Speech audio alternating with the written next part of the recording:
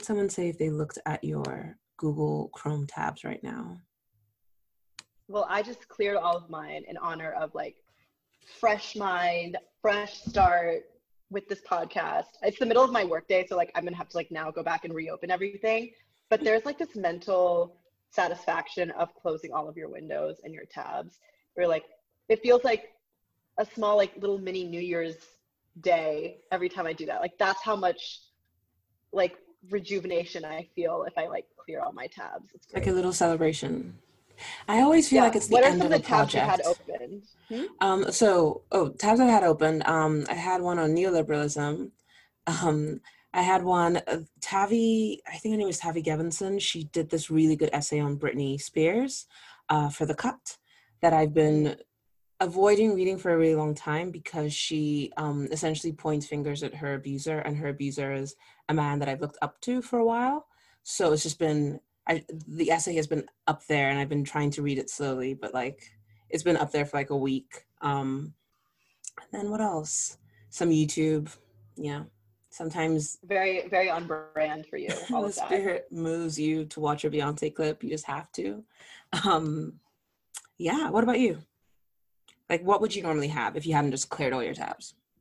I mean, it's usually just I've so compartmentalized my time to maybe an unhealthy degree, but like I will only ever have like work things up at a time, and then I'll close all of it and do like not work things. So if it was work time, I would have about 1,000 Google Docs open and all of that sort of stuff.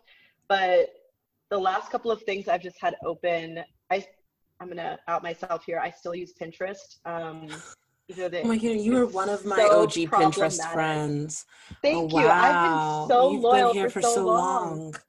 Oh my And goodness. they have so many problematic things about how they've run that company.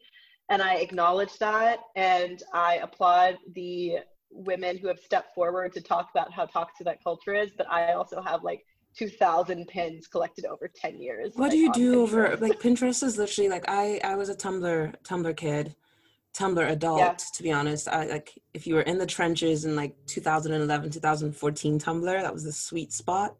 I just didn't get Did you ever Pinterest. use did you ever use the shoelace line? Do you know what No, that what's the is? shoelace line? What's that? Okay, so this is you were not in the trenches on Tumblr if you didn't hear Oh, this it thing, depends Aisha. I'm what about trenches. Okay. Wait, tell me the shoelaces. Tell me maybe I was in the okay, cool kids so area. back when, to be fair, I learned this last week from one of my friends who's also hardcore, used to tumble, as they say. So she said that there was a thing back in the day when you were on Tumblr and you thought you were meeting another Tumblr and you wanted to like test if they were also on Tumblr, you would say, I really like your shoelaces. And if they replied, they're a gift from the president, that meant that they were also on Tumblr. Okay, I wasn't ever trying to meet actual humans on Tumblr. That's dangerous. This is what I'm saying. But like my friend has done Oh, that. She's like, oh yeah, I was sitting next to a girl on an airplane and I was like, I like your shoelaces. She's like, oh my God, they're from the president. And so wait, it's a thing, Aisha. that's like a meeting of fandoms. That's crazy. No, I like never let anyone follow me. I would just follow everyone and like learn what was going to happen in the Parks and Recreation episode that hadn't aired yet. That's what I use Tumblr for. I use it to follow John Green, who is the guy who wrote The Fault in Our Yes, Stars. of I'd use it course. to That is keep up fishing the boat main proceeds. brand of all Tumblr girls was him. I use it to reblog gifs from like early Gossip Girl, like season 1 Gossip Girl. Like, oh, those were the days. Those days were 3 years before. But I was like, oh, miss this. This is when TV was quality 3 years ago in 2007. And then, That is all so vintage, Aisha. Do you realize how vintage all of that is? Do you know how many Gen Zers who are using the word bet don't understand anything you just said right now? and I'm okay with that because I don't want to be friends with them. But Well, yeah, back to Tumblr. This is yes, like please. the other the other dark kind of connection I have to Tumblr. In that, I just watched the Netflix series on the Cecil Hotel, Ooh, what's that? and It I sounds literally didn't scary. finish it because I didn't finish it because the web sleuth angle of the show really bothered me. Like, I really don't like I have mixed feelings about web sleuths. I think that they've done some really great stuff, but they also kind of bug me. And Wait, are web sleuths I like really, people who just sleuth on the web, or is it like an official? so web sleuths are people who like will take up some sort of unsolved crime or mystery and like Mm, try and solve it themselves. okay. So you can see like there can be a really positive side to the way that they dig stuff up. So like there was Don't F with Cats show, which like showed the really positive side of web sleuths. Like I really liked the people who were behind some of the web sleuthing there. This one felt a lot more like they were just like thirsty for blood. Like they just like found the whole, like they had like a really gory fascination in like a bad way. So the Cecil Hotel is this like really old, famous hotel in the middle of Skid Row in LA. And the history of it all is super interesting. But essentially the story, like the Netflix story is about a girl, her last known movements are at the Cecil Hotel. She's like a 21-year-old or whatever. She's never left home. She's like on a solo trip.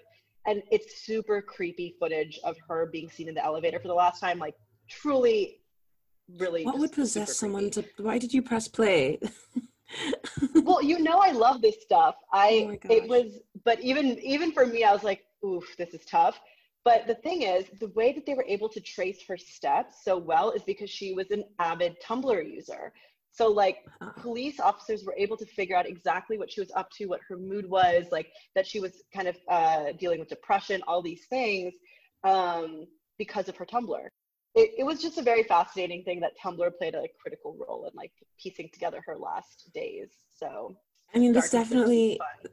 this definitely reminds me of two great uses of social media in movies and TV. The first one I would say is American Vandal. Did you ever watch that? I feel like it's your type of show. I feel like you Yes, I told me did. to watch American Vandal. I probably did. I finished it like I was flying from New York to Vegas and I finished it like on my journey. Like I watched the entire season from like sitting at the gate to getting to the hotel. I I finished the show. rewatched it in Christmas, like all in one day or like 2 days with my friend, and it was it's one of the best shows ever. But it's really, really good at depicting the way young people use social media and like tracing steps using social media.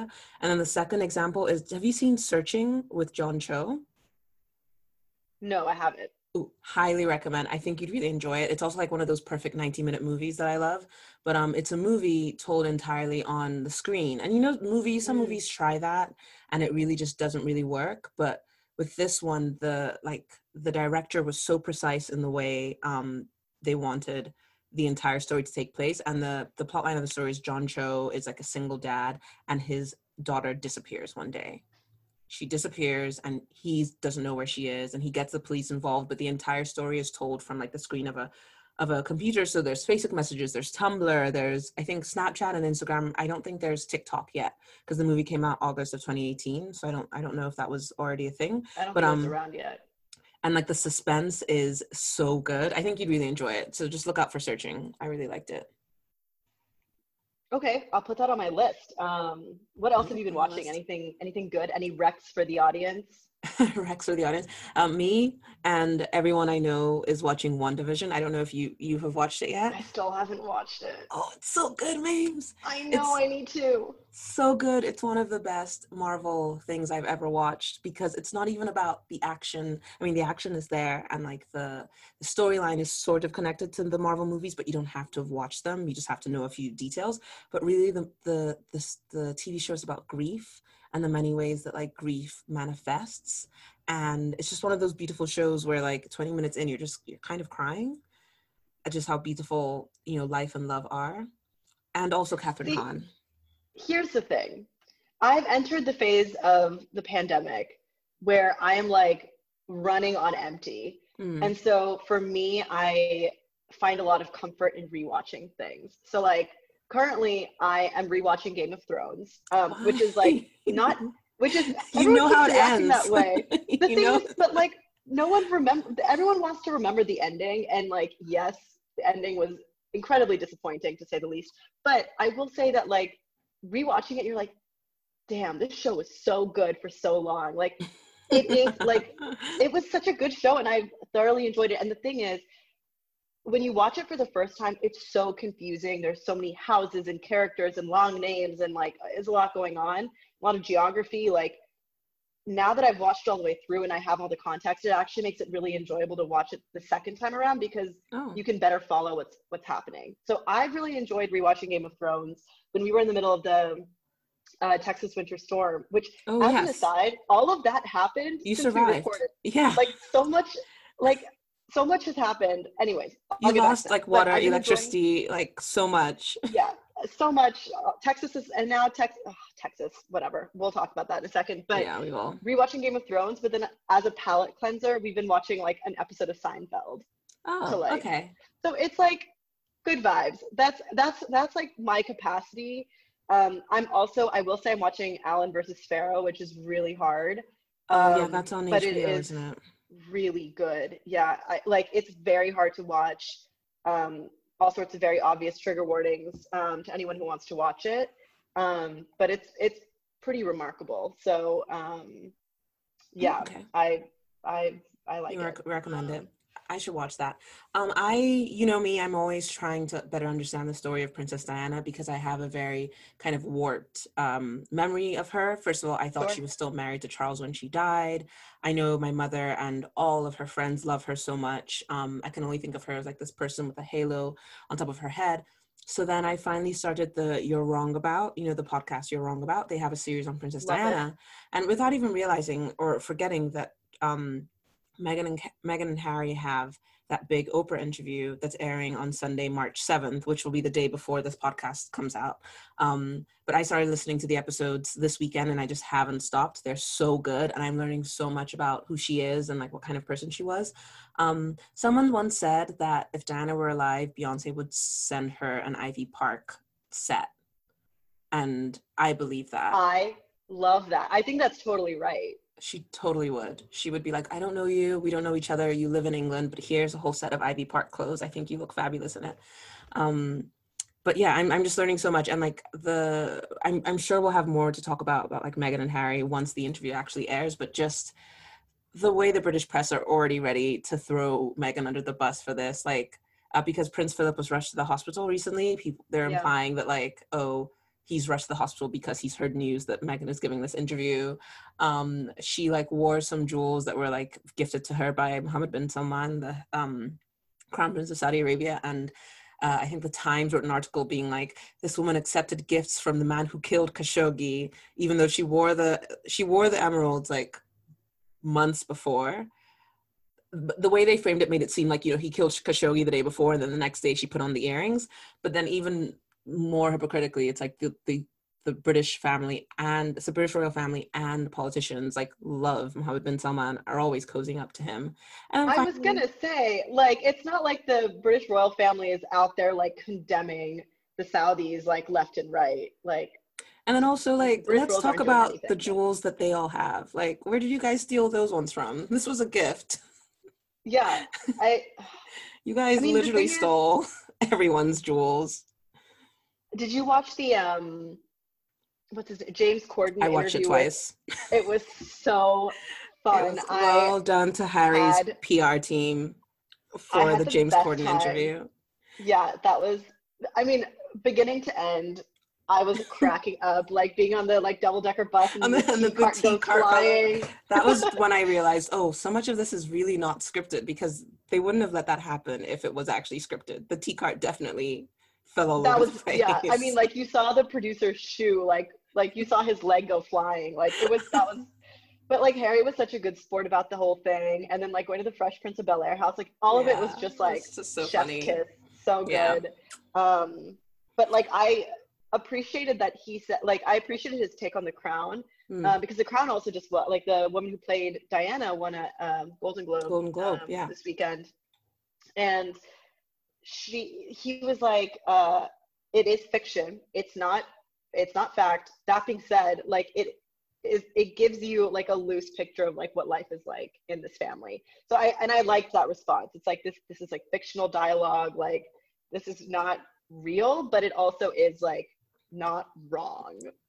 And well, it also doesn't present itself as real as well, whereas like the press Right, does. it's not a news reporting. Yeah, it's not a documentary. So yeah, I'm excited to watch the interview, for sure. It's going to be interesting. Okay, what's our 36th question for today? We've been speaking for a while. I haven't actually spoken to you one-on-one in a while.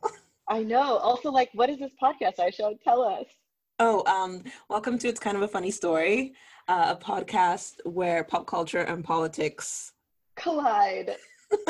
Wow, you stole my line, Aisha. That's I all right. know. I was halfway Let through it the line slide. and I was like, wait, that's Mames's line. Yeah.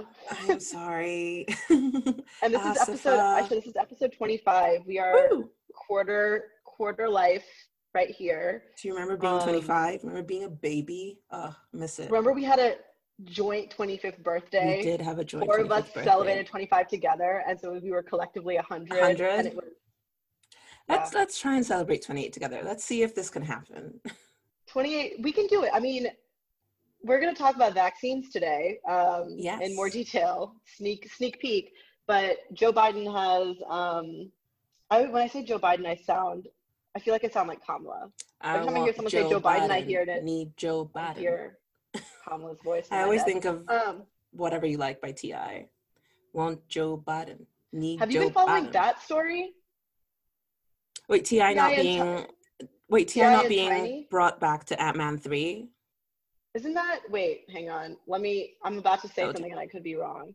My story, this is my angle on it, is that I follow the Ant-Man 3 news because I love Ant-Man, and T.I. is in Ant-Man 1 and 2. He's funny in both, but he's not being invited to Ant-Man 3 because of allegations against him, plus... that was what I was going to say. I was like, do you know that him and his wife have together been accused of together? He and Tiny? Oh, yeah. His wife Tiny's in on it. Oh, no. He was also drugging and assaulting women. So that's terrible.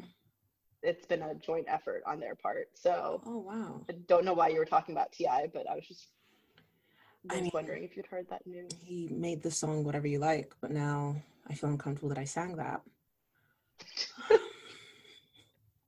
Oh no. What is our 36 question, James? That was such an elegant transition, Aisha. Well done. I'm a producer. Yeah. I produce. Produce what is always the question. Yeah, our 36th question in honor of the Golden Globes and all of the other fabulous things going on, which is being at home still. Also, if you are in Texas, please keep wearing your mask. There are also great lists of restaurants and places that are open that are continuing to enforce masks because as of this recording, our horrible governor who let us all die in our homes during the recent winter crisis has also lifted our mask mandate in Texas. So no one here is required to wear masks anymore. That's great news. What? Please keep wearing a mask. Anyways, not on that note, but I wanted to plug. Our question today is, if you were walking the red carpet, who would design your look? So Aisha, who's styling you? I had to look up how to spell this designer because I thought it was something else the entire time. Elie Saab. Simply because she designed most of the dresses in Taylor Swift's Blank Space video. Do you remember that video? I do. A cultural reset from me, myself, and I, personally. The dresses were amazing, just to the floor. They all look like wedding dresses. That is who would design either Elie Saab or whoever gave Jason Sudeikis that hoodie to wear to the Golden Globes, because he also looks great, and I would like that. A hoodie, that's like your after party look, right? Like you're wearing your Saab and then you throw the hoodie on top. Is Blank Space the one where she shoots in Africa? No, that's Wildest Dreams. The other one. Wildest Dreams. With Guy. That guy. Yeah, that guy. No, Blank Space is all of your B-list your Taylor Swift news. That guy. No, Blank Space is the one that's quite self-referential. It's the one where she admits that she has a problem with relationships, and she, I like that she's actually thinking about, the way people perceive her. I find that funny. And it's the one they're on an estate. Oh, yes. Yeah. Okay. I vaguely remember that. It's a great video. Come on, 2015. I mean, for those of you who don't know, I'm not a Taylor Swift person. We've moved on from hating Taylor Swift. We now are just ambivalent. That's what I decided. Yeah, that's fine. That's why, I haven't thought about her in a long time, except for she keeps showing up in all my, Capital One commercials, where she's picking a cardigan from her closet of cardigans, and that's the joke. But apart from that, I don't think about Taylor Swift anymore. But yeah, Elie Saab is a great designer. I will give you that. Okay, now I remember the guy in this video. What? He is Scott Eastwood, who is the grandson of Clint Eastwood, and in my opinion, Clint Eastwood's greatest contribution to American cinema. just That's because such a hot take. it's a very hot take. All of my movie bros do not enjoy the fact that I really don't like Clint Eastwood. None of his movies work for me. But Scott Eastwood makes sense to me. And yeah, that's him. That's the guy that's in it. He's Okay, also yes. in Pacific Rim Uprising. He's in Suicide Squad, apparently. He's in a lot of Clint Eastwood movies, actually. Oh, and it's his father. It's not Shocking. his grandfather. It's his I was gonna say, I was like, father. Clint Eastwood is not that old. No, Clint I Eastwood mean, is he's really old, but old. like, Mary, he's 90 years old. is he really? He's 90 years old. His son is 34. Oh, There's a great SNL well skit. It's done. Mulaney and Pete Davidson talking about Clint Eastwood's movie, The Mule, and about how like Clint Eastwood wrote and directed a movie in which he gets to have a threesome at 90 years old. And it's just the most Clint Eastwood thing. You know Um, what? The man has paid his dues. Like, Everyone support Scott Eastwood. Okay, what's your designer? We are moving on to like 30 minutes of just banter right now. I mean, the people love it. So I've thought about this for a long time.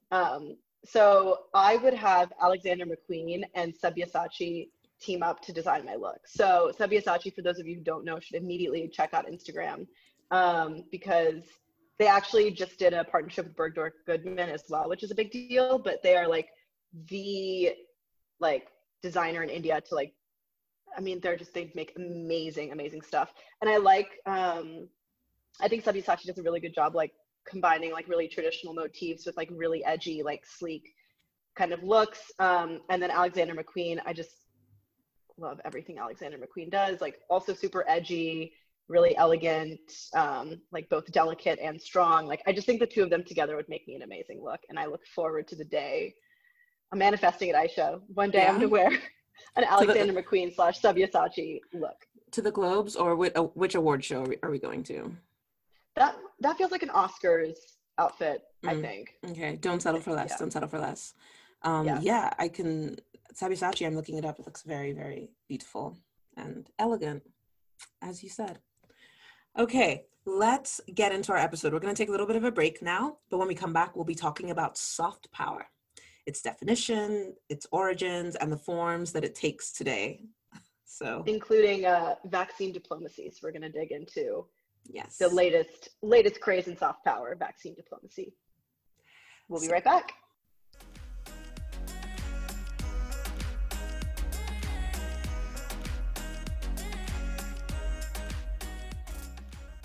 All right, welcome back.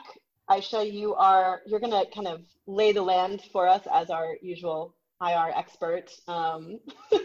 If you could define for us what is in fact soft power. Expert is a strong. Fun fact is that soft power is originally going to be what we named this podcast. Yeah. Right? Yeah, I was saying one, expert is a strong word, but also, yeah, the original title for this podcast was Soft Power. And I thought, I don't know, you and I thought it was a brilliant title. We were like, oh, this is so smart. It's like has IR, but it's also we're soft, we're soft women, there's so much going on. And everyone we talked to, everyone we told was like, we don't get it. So we had to change the title of the podcast, but who knows? That podcast name is available if anyone's interested. Yeah. And if like some IR institution isn't going to come for you, you can just take it. But anyway, what is soft power?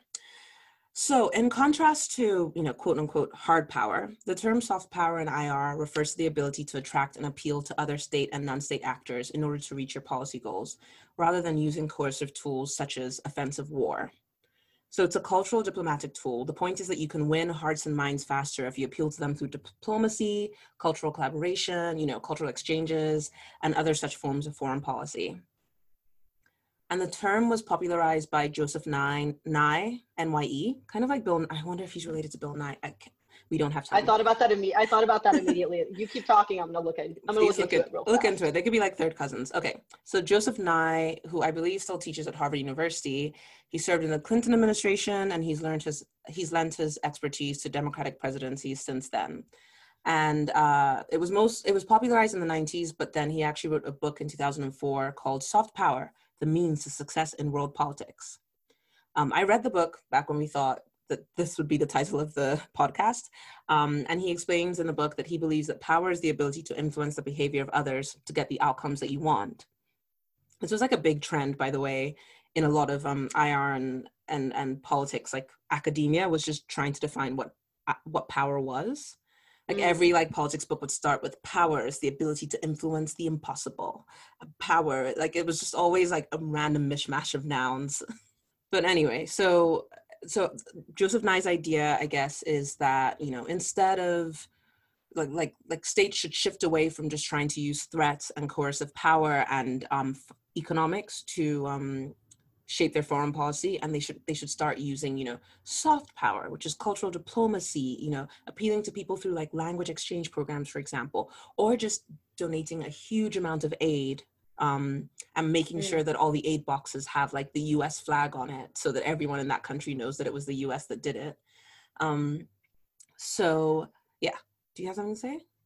Yeah, no, well, it's interesting because I was obviously reading up on this topic before we spoke, and there was an interesting idea of like how, and I'm curious to hear if you agree with this or not, but sometimes it feels like hard power and soft power can be like, it can be a blurry line of like, where does it begin, where does it start?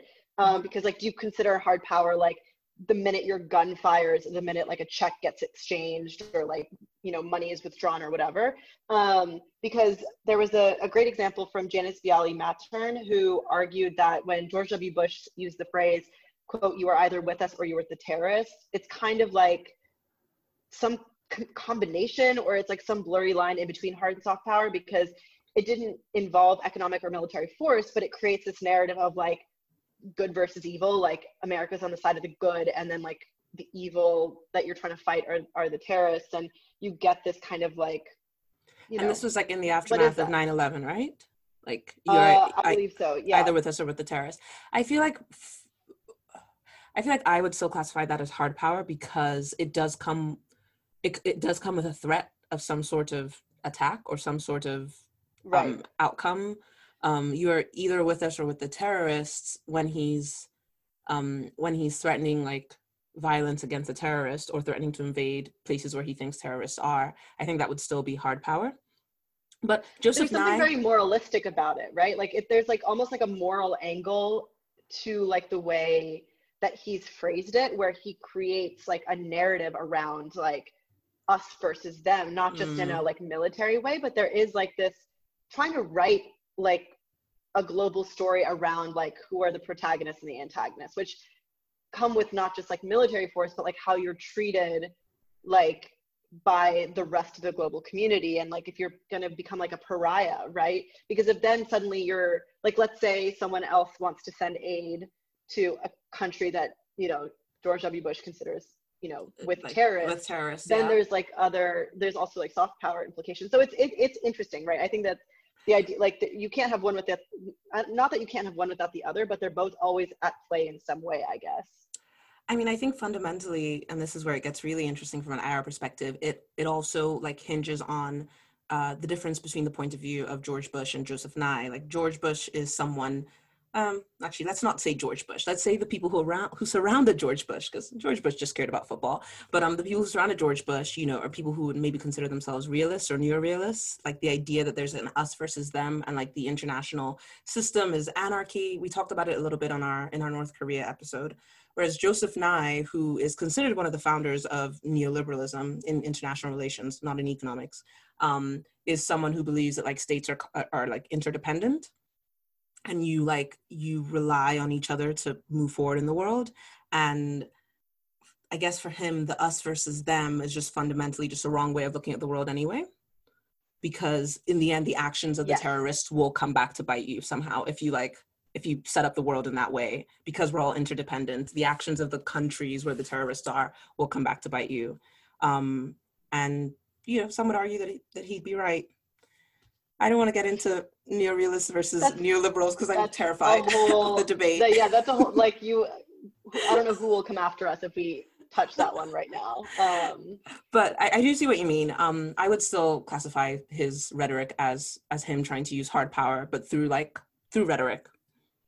Him threatening something through rhetoric. Whereas like soft power in that in that like scenario, instead of saying you're either with us or you're with the terrorists, is maybe trying to, set up a school in the places where you think terrorists are recruited, so that maybe these people go to the school instead of join gangs or like join a terrorist group. Or you might decide that you want to like get some language exchange programs going, or give more money to the government to provide economic support, so that people don't feel that like joining a terrorist group is the only way to move forward. Or do the inverse of those things, where like more likely George Bush would have like pulled back on any aid that was being given, or pulled back on schools, or pulled back on language exchange programs, right? Like that's the flip side of soft power, is also pulling on it. I guess I always think about like giving, but yes, there's also like the taking away, or the just trying to like trying to like cordon off what is accessible to people. So I wanted to give some examples of soft power in history, but we've actually just given some good ones here, but I'll just mention the ones I have written down. One of the most famous ones is the Marshall Plan, which happened just after World War II. In February of 1945, you had the Yalta Conference. It was a conference in Yalta. It was attended by Churchill, FDR, and Stalin, who were in charge of the UK, US, and Russia. And they were all pretty much in agreement about how the war would end and how they would take care of Germany. But by the summer of 1945, at the Potsdam Conference in like July and August, things had changed and Stalin remained, but by this time Churchill had been voted out. So you had a guy named Clement Attlee who was there representing the UK, and then also Truman had been elected by that point, and Truman was very much like anti like communism and very, very he suspected Stalin of trying to take over all of like Eastern Europe and all the way up until Germany. So then to combat that, the US, I think Congress passed what's now called the Marshall Plan, named after the Secretary of State at the time, George Marshall, which was $12 billion, in today's money, $130 billion, to give foreign aid to Western Europe in order to prevent the spread of communism. So it was the idea that you weren't like, No, go ahead. Well, I was just saying the idea is that you don't put like troops on the borders in Eastern Europe to try and prevent Stalin from creeping in. You try and just like build up Germany, West Germany, East Germany, and build up those other places in Western Europe so that they don't fall to communism. Did it work? Unclear. No. There were pluses and minuses, but yes. Well, every time I hear about the Yalta Conference, it just feels like the ultimate example of something I learned in world history. I don't know how to explain it, but it's just like the ultimate world history class is talking about the Yalta Conference. It's the example you like keep in the back of your pocket for an essay when you're like, this is an example. The Yalta, it's like the one thing you will always remember is like, oh, we learned about the Yalta Conference. Like, it's just like this funny like thing in my head. I just literally picture myself sitting in that classroom in high school learning about the Yalta Conference. The other thing I wanted to say is I think I've plugged this podcast before, but it's perfect to plug again. I need to actually finish it myself. It's called Wind of Change, and it's from our favorite lads over at Crooked Media. The idea is like the boys. The journalist who does the show is investigating whether like the way in which the CIA may or may not have used like music and rock music and like a particularly popular band to end the Cold War. It's truly wild. It's really interesting. Like he goes so deep into like talking to people who were big in the entertainment industry at that time, and like fishy meetings that they had, and like getting weird contracts from the government to do things, and like who was this mysterious manager who was like following the band around, like was that a CIA operative, like all sorts of really, really cool like detailed things where you're like, something was going on here, like 100%. So that is interesting. Soft power and like all of this is really interesting. That podcast is awesome. Everyone should check it out. Yeah, no, that sounds like a good example of it too.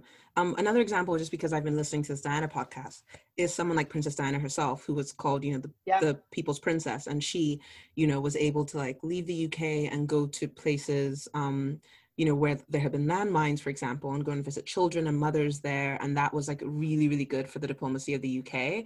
And even she was one of the first famous people to hold hand to someone who had contracted HIV/AIDS, which I think that happened in the UK, but it was also just a good example of someone like using their power in that way. And in the podcast, they do say that round about when she died in 1997, Tony Blair, who had just become the UK Prime Minister, like was actively trying to work with her to make it kind of a partnership between the government and Diana.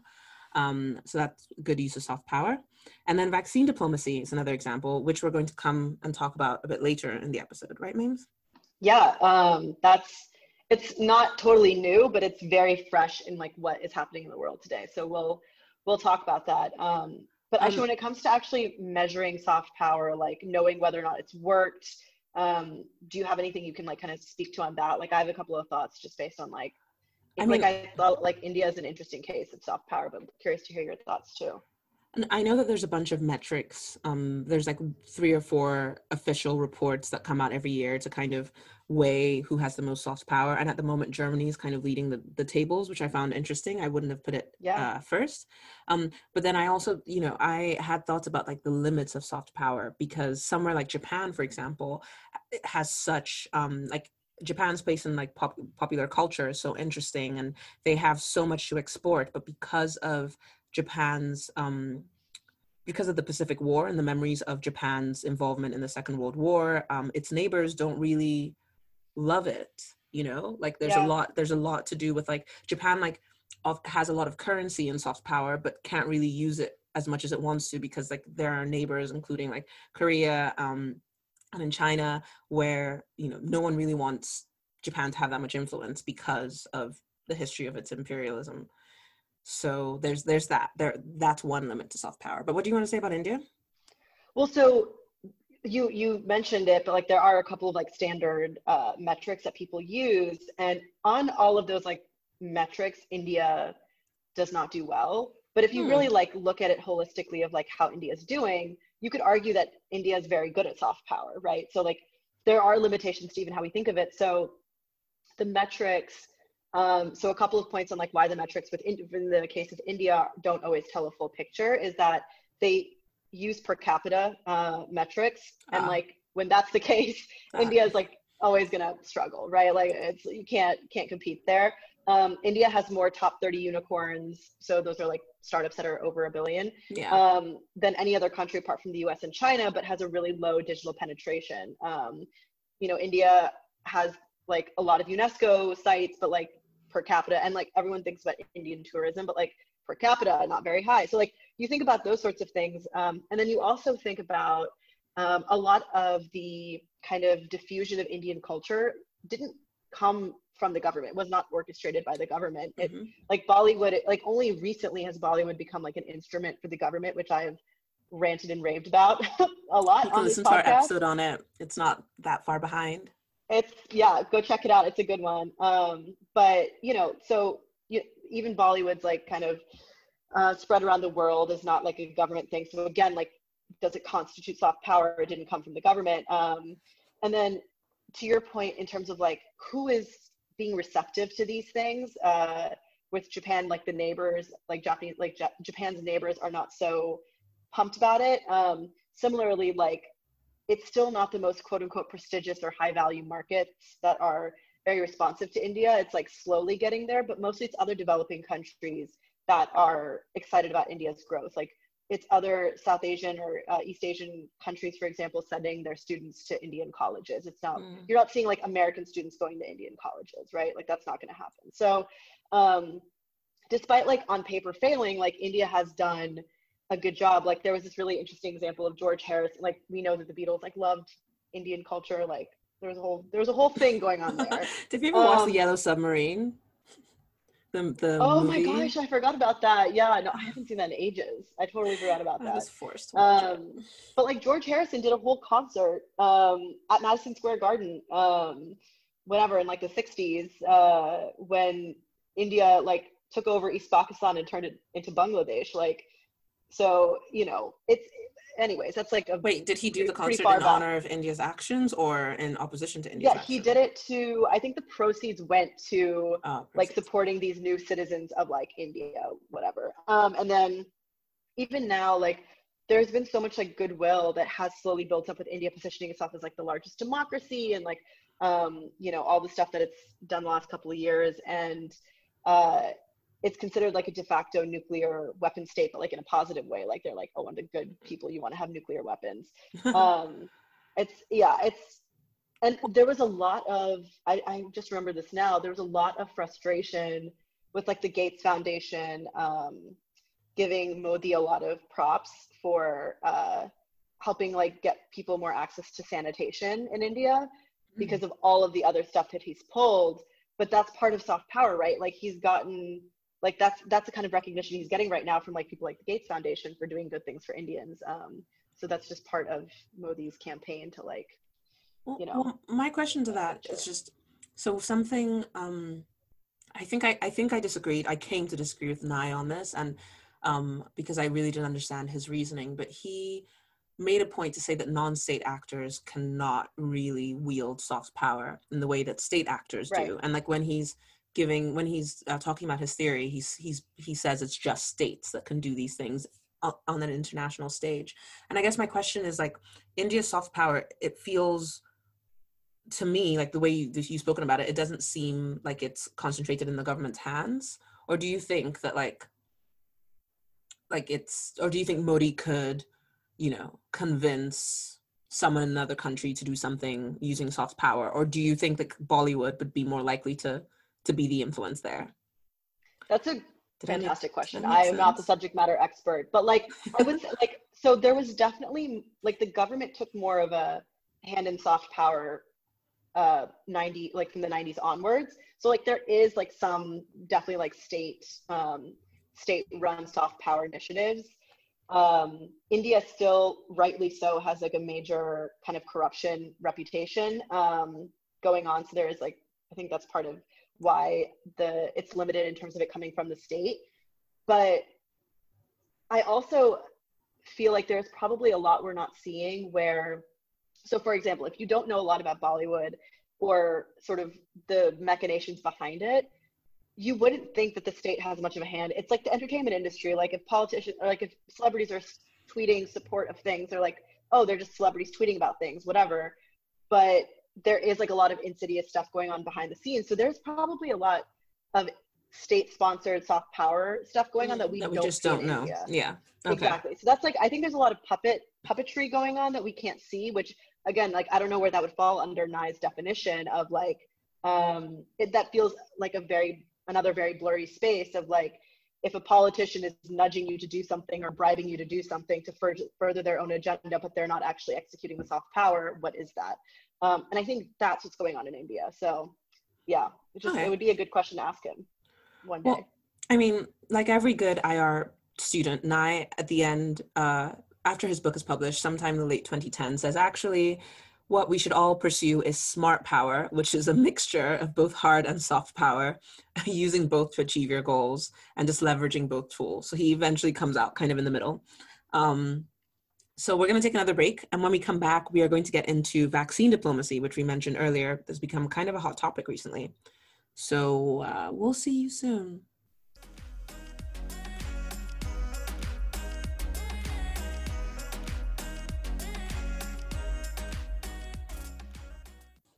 The group chat talking about Meghan and Harry, it's just been 24/7. We're on different time zones and we all have thoughts.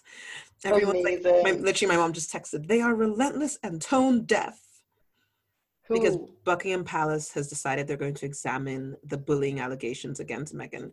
Wait, I'm so confused. Are you saying that who they're investing? So Buckingham Palace is going to look into Meghan being bullied, or like Meghan's bullying other people? Oh yeah, I should have mentioned the precursor to that is that all day the Times and all the other articles, all the other media are saying that there are people who left Buckingham Palace, who left the residencies because they were bullied by Meghan, which is an accusation that's been lobbied at her since the beginning. And it's something like, as a Black woman, you're just like, okay, I don't believe you, sure. But today they've decided to kind of ramp it up because of this interview coming up. And The Guardian just tweeted that Buckingham Palace is going to examine bullying allegations against Meghan, which, like, doesn't the palace have better things to do? wearing Saudi jewels wearing and stolen artifacts of stolen. colonialism. Exactly. And like, I mean, I like have come around. Like at first I was like, oh wow, this really sucks for Megan. I'm sorry. Also sucks for the people that like thought they had to leave their job because they felt bullied. But the more I think about it, the more I'm like, you know what did you say to be bullied? That's my question. What did you say or do to Megan? Were you racist or offensive? Did you say something that just wasn't cool, wasn't on, and she had to let you go? That's what they should have But asked. also to your point, like I was talking about this with one of my students who she's a black woman and she is like an introverted personality, and she's like, I have a lot of concerns about being an introverted black woman in the workplace. I was like, yes, like those are valid concerns. You are not wrong in feeling that way. And so like the way that people read black women's emotions is just so warped. And so like I don't really trust, and I don't trust Buckingham Palace staff to have a nuanced understanding of how to interact with people of color. Miriam, I could So start a whole there's that. podcast about introverted black women in the office. We have a group text. We share all of our examples. There's a great article from earlier in 2020 called When Black Women Go from Office Pet to Office Threat. And it's really good. I might share it on the if we add this to the episode, I might share it on our thing, because it's like, it's when you join an office and everyone thinks, oh wow, you're so quiet, you're so cute, like good. And then all it takes is just you not going to the office party because you're introverted, or you not like being all like excited and happy to see everyone, and suddenly people Or are, giving feedback in a meeting and everyone's like, whoa, whoa, yeah, wow, she that's a came on lot. too strong, she's bullying me. Yeah, the article's really good. I'm definitely going to share it, but I could start a pod. There's a group text. Someone defined Diana as a high functioning introvert in the podcast I'm listening to, and I feel like I would also identify myself as that. Like people think I'm Same. extroverted, but I actually need to conserve my energy all the time. No, I'm exactly like I told someone recently, I was like, oh no, as an introvert, blah, blah, blah. And he's like, but you're so socially like you're so like socially equipped. I was like, that's not what introverted means. People like to think that being introverted just means you're awkward. Yeah. And that's not what it is. Being an introvert is that like being around people drains you and you need to recharge more than extroverts. It does not mean you are socially awkward. That's like a separate thing. And I totally agree. I think she, at least in my understanding of Diana, I think that's accurate. I also feel that way. Where like Yeah. I love my friends and I like, I'm happy to talk to them or whatever. But like beyond that, I like this happened to me recently where I was sitting in a group of like 6 people, like outside, like spaced out, of course. And I just got hit with the moment of like, I need I need to everyone to leave. leave. I need, and the Ugh. problem is they were in my house. So like everyone, I was like, I Ugh. need everyone else to leave. So then I did all the signaling of like picking up plates and like saying like, oh, so what are we going to order for dinner? Like doing all of that stuff, just being like, I need everyone to go right now. And these are people I love dearly. And I was like, I need everyone to leave immediately. Just need to by Which yourself. extroverts can't possibly understand, like that level of like shutting down and just being so tired. Um, I mean, I will say that my favorite person to hang out with is myself. Like I'm the best 100%. company, and there's just times I'm a when delight. well, yeah, some ways you are a delight, but you just get hit with it whenever you're hanging out with someone, and you're like, oh wait, I would rather be by myself right now. I'd rather just be with my own thoughts, and then you get hit with it so suddenly, and you just have to kind of shrink back a bit. But Yeah. maybe That's not what this that's episode is about. at all. What is this episode about, Mames?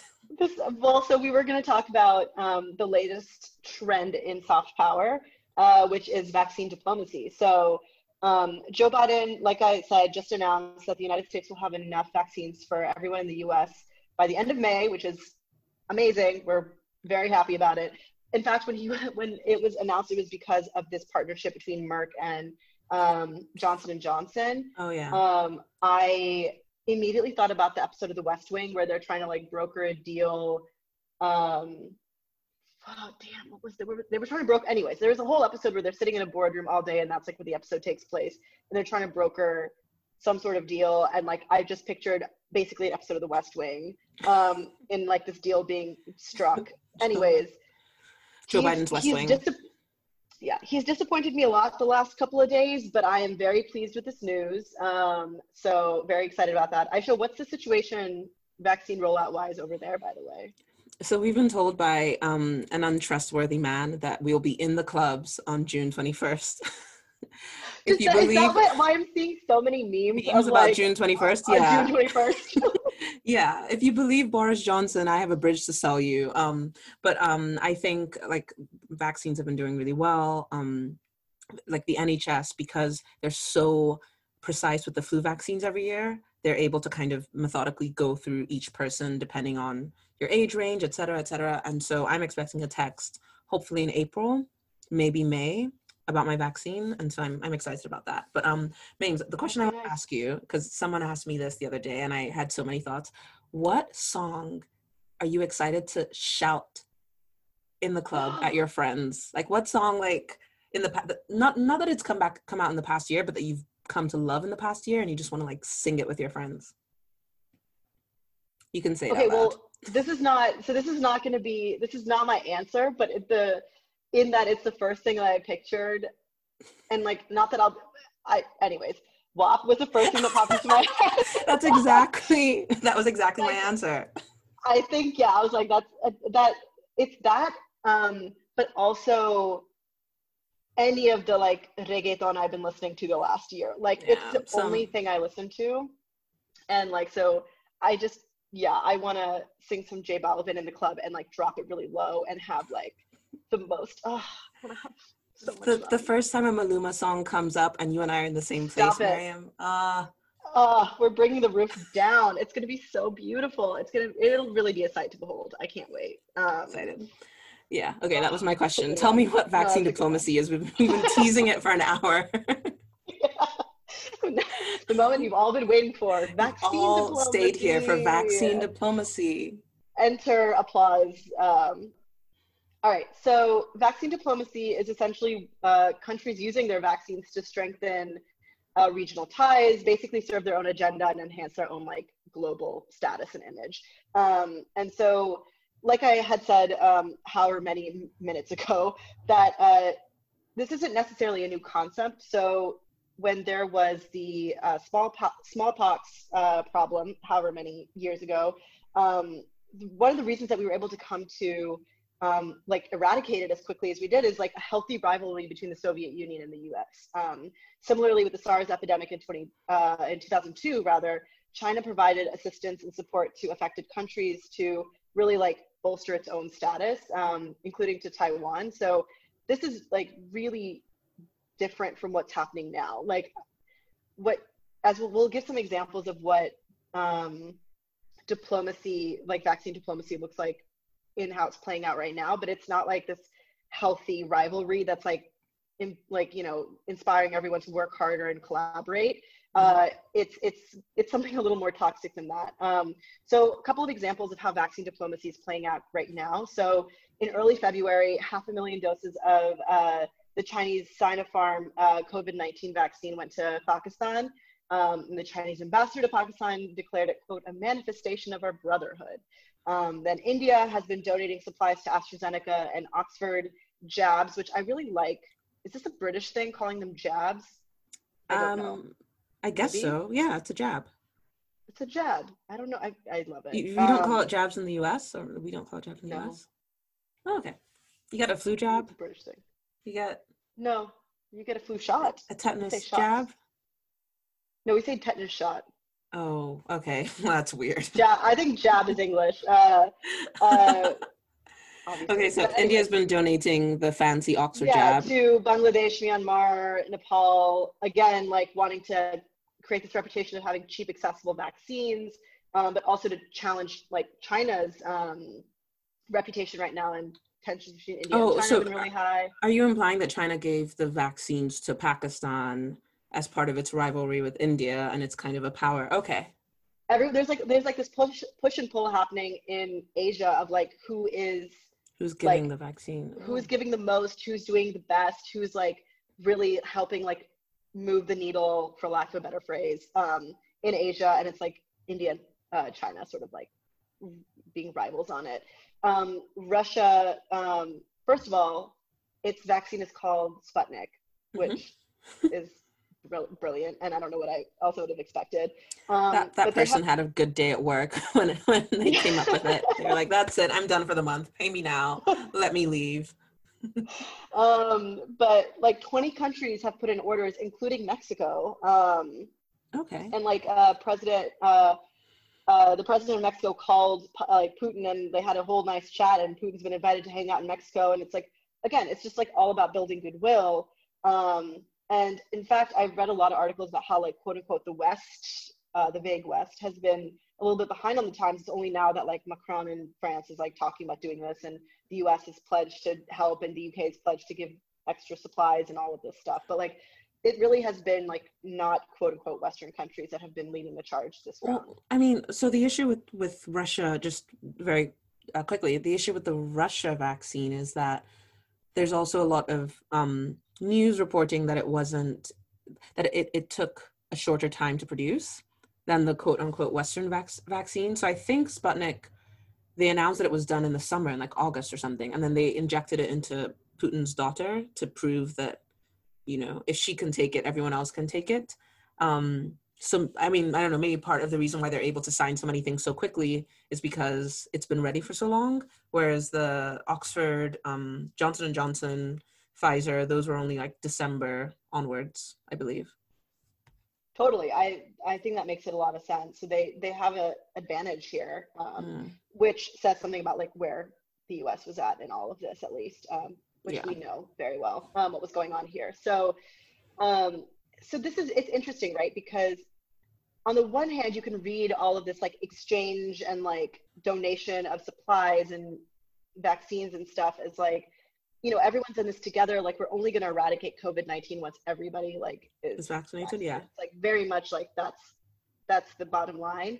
So we do need everyone vaccinated, and there is obviously, as always, a disparity in terms of like who is getting vaccinated the fastest. So at this point, 15% of the U.S. has been vaccinated, while only 7% of, on average, of low-income countries have been. So we do need to spread the love, but then, as I have alluded to, this, like, people do not have the purest intentions here. So a couple of other examples. So this made headlines quite a bit, but Israel essentially had a ton of vaccines that they could have given to the Palestinians that they are currently, doing a military occupation on, and opted to send it to their allies instead.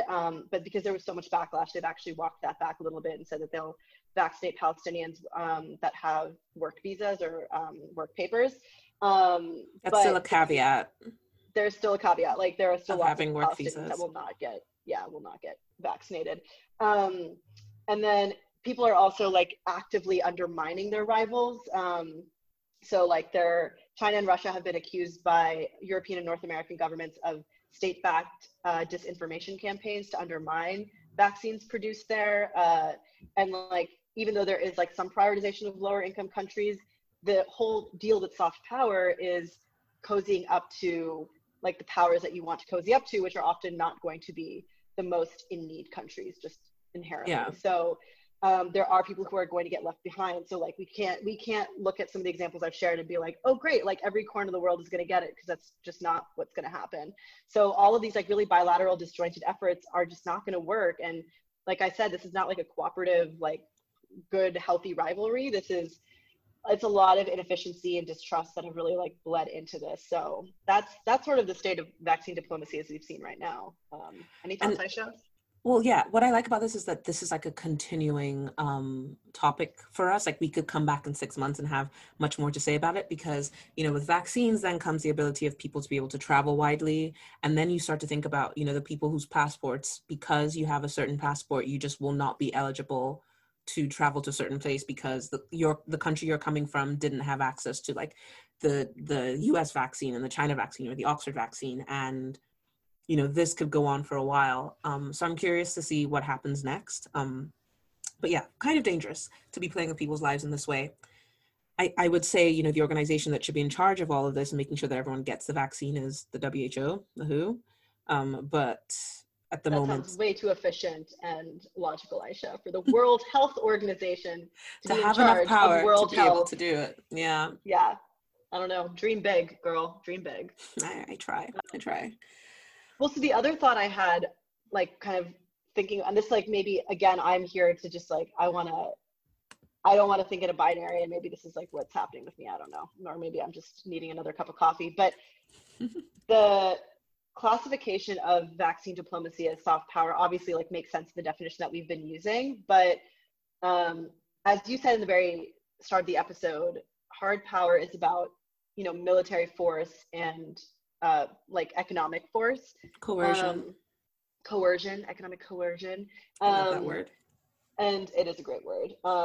But and vaccines are an interesting example where it's not like an exchange program. It's not movies and pop culture. It's literally something that is life or death. And it's also something that's incredibly valuable and expensive. It takes a long time to produce. So there is like an significant economic value inherently built into each of these vaccines. So like my question to you, Aisha, is like, is this like some new form of hard power, or do you still consider this to be soft power? Oh, that's a good question. I hadn't thought about that. I think in many ways, Nye's descriptions or Nye's definitions are outdated because the way the world works is just not as simple as the way he described it in the 1990s. I would still, like, for the purposes of the theory, I would still classify this as soft power, even though in the end it is like dealing with people's lives and it may cause deaths. Like, there isn't kind of an act of coercion. There really isn't a gun to anyone's head here. It's more about using your diplomatic skills to get more vaccines, to make sure your people are vaccinated, et cetera, et cetera, et cetera. And it's not economically tied either. It's not like, oh, you give me a certain amount of money and we give you the vaccines. A lot of these countries are donating them almost in the hopes that like they will support them in whatever venture they try and do in that region of the world. So I would still classify it as soft power, but I like where your head is going, and it makes me wonder if we just need better definitions. We need a whole new theory, perhaps. No, I think you're exactly right in that probably as the definition stands today, it is still soft power. It was just like a thought I was percolating on, but I also totally agree that the framework is really out of date, right? The world that we live in now is so different than where we were like 30 years ago, which is what we're talking about. We're talking 30 years ago. So something for you to Joseph like Nye to get on while he's still teaching and thinking and talking all sorts of whatever. Maybe we can ping him and be like, hey bro, any thoughts? I mean, he's probably like bored at home at Harvard, like has nothing to do, and we can just message. Probably like not knowing how to use his Zoom lectures and being like, I give up, and he just makes all of his students read his book and say, that's your lecture, you're done. Sorry, I'm just trying to imagine him using Zoom, and it made me laugh. It also reminded me of the part of the Prince Harry interview where he explains that Prince Philip doesn't leave Zoom meetings. He just closes the laptop. Just slams his laptop down.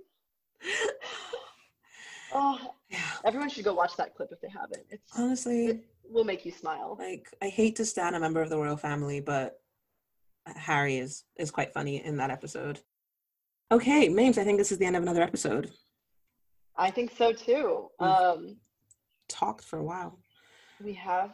You've listened to our beautiful voices drone on about who knows what. We've covered a lot of topics. But as always, we appreciate you hanging in there to the end of the episode. If you want to find us, or if you want to direct your friends to us, we are anywhere that you stream your podcasts, Apple, Spotify, whatever. Aisha, where can they find us on social media? They can find us at Kind of Funny Pod on Instagram and Twitter. And you can also email us at kindoffunnypodcast@gmail.com. Amazing. Yeah. All right. Until next time, everyone. Until next time. Bye. Bye. Ma salama.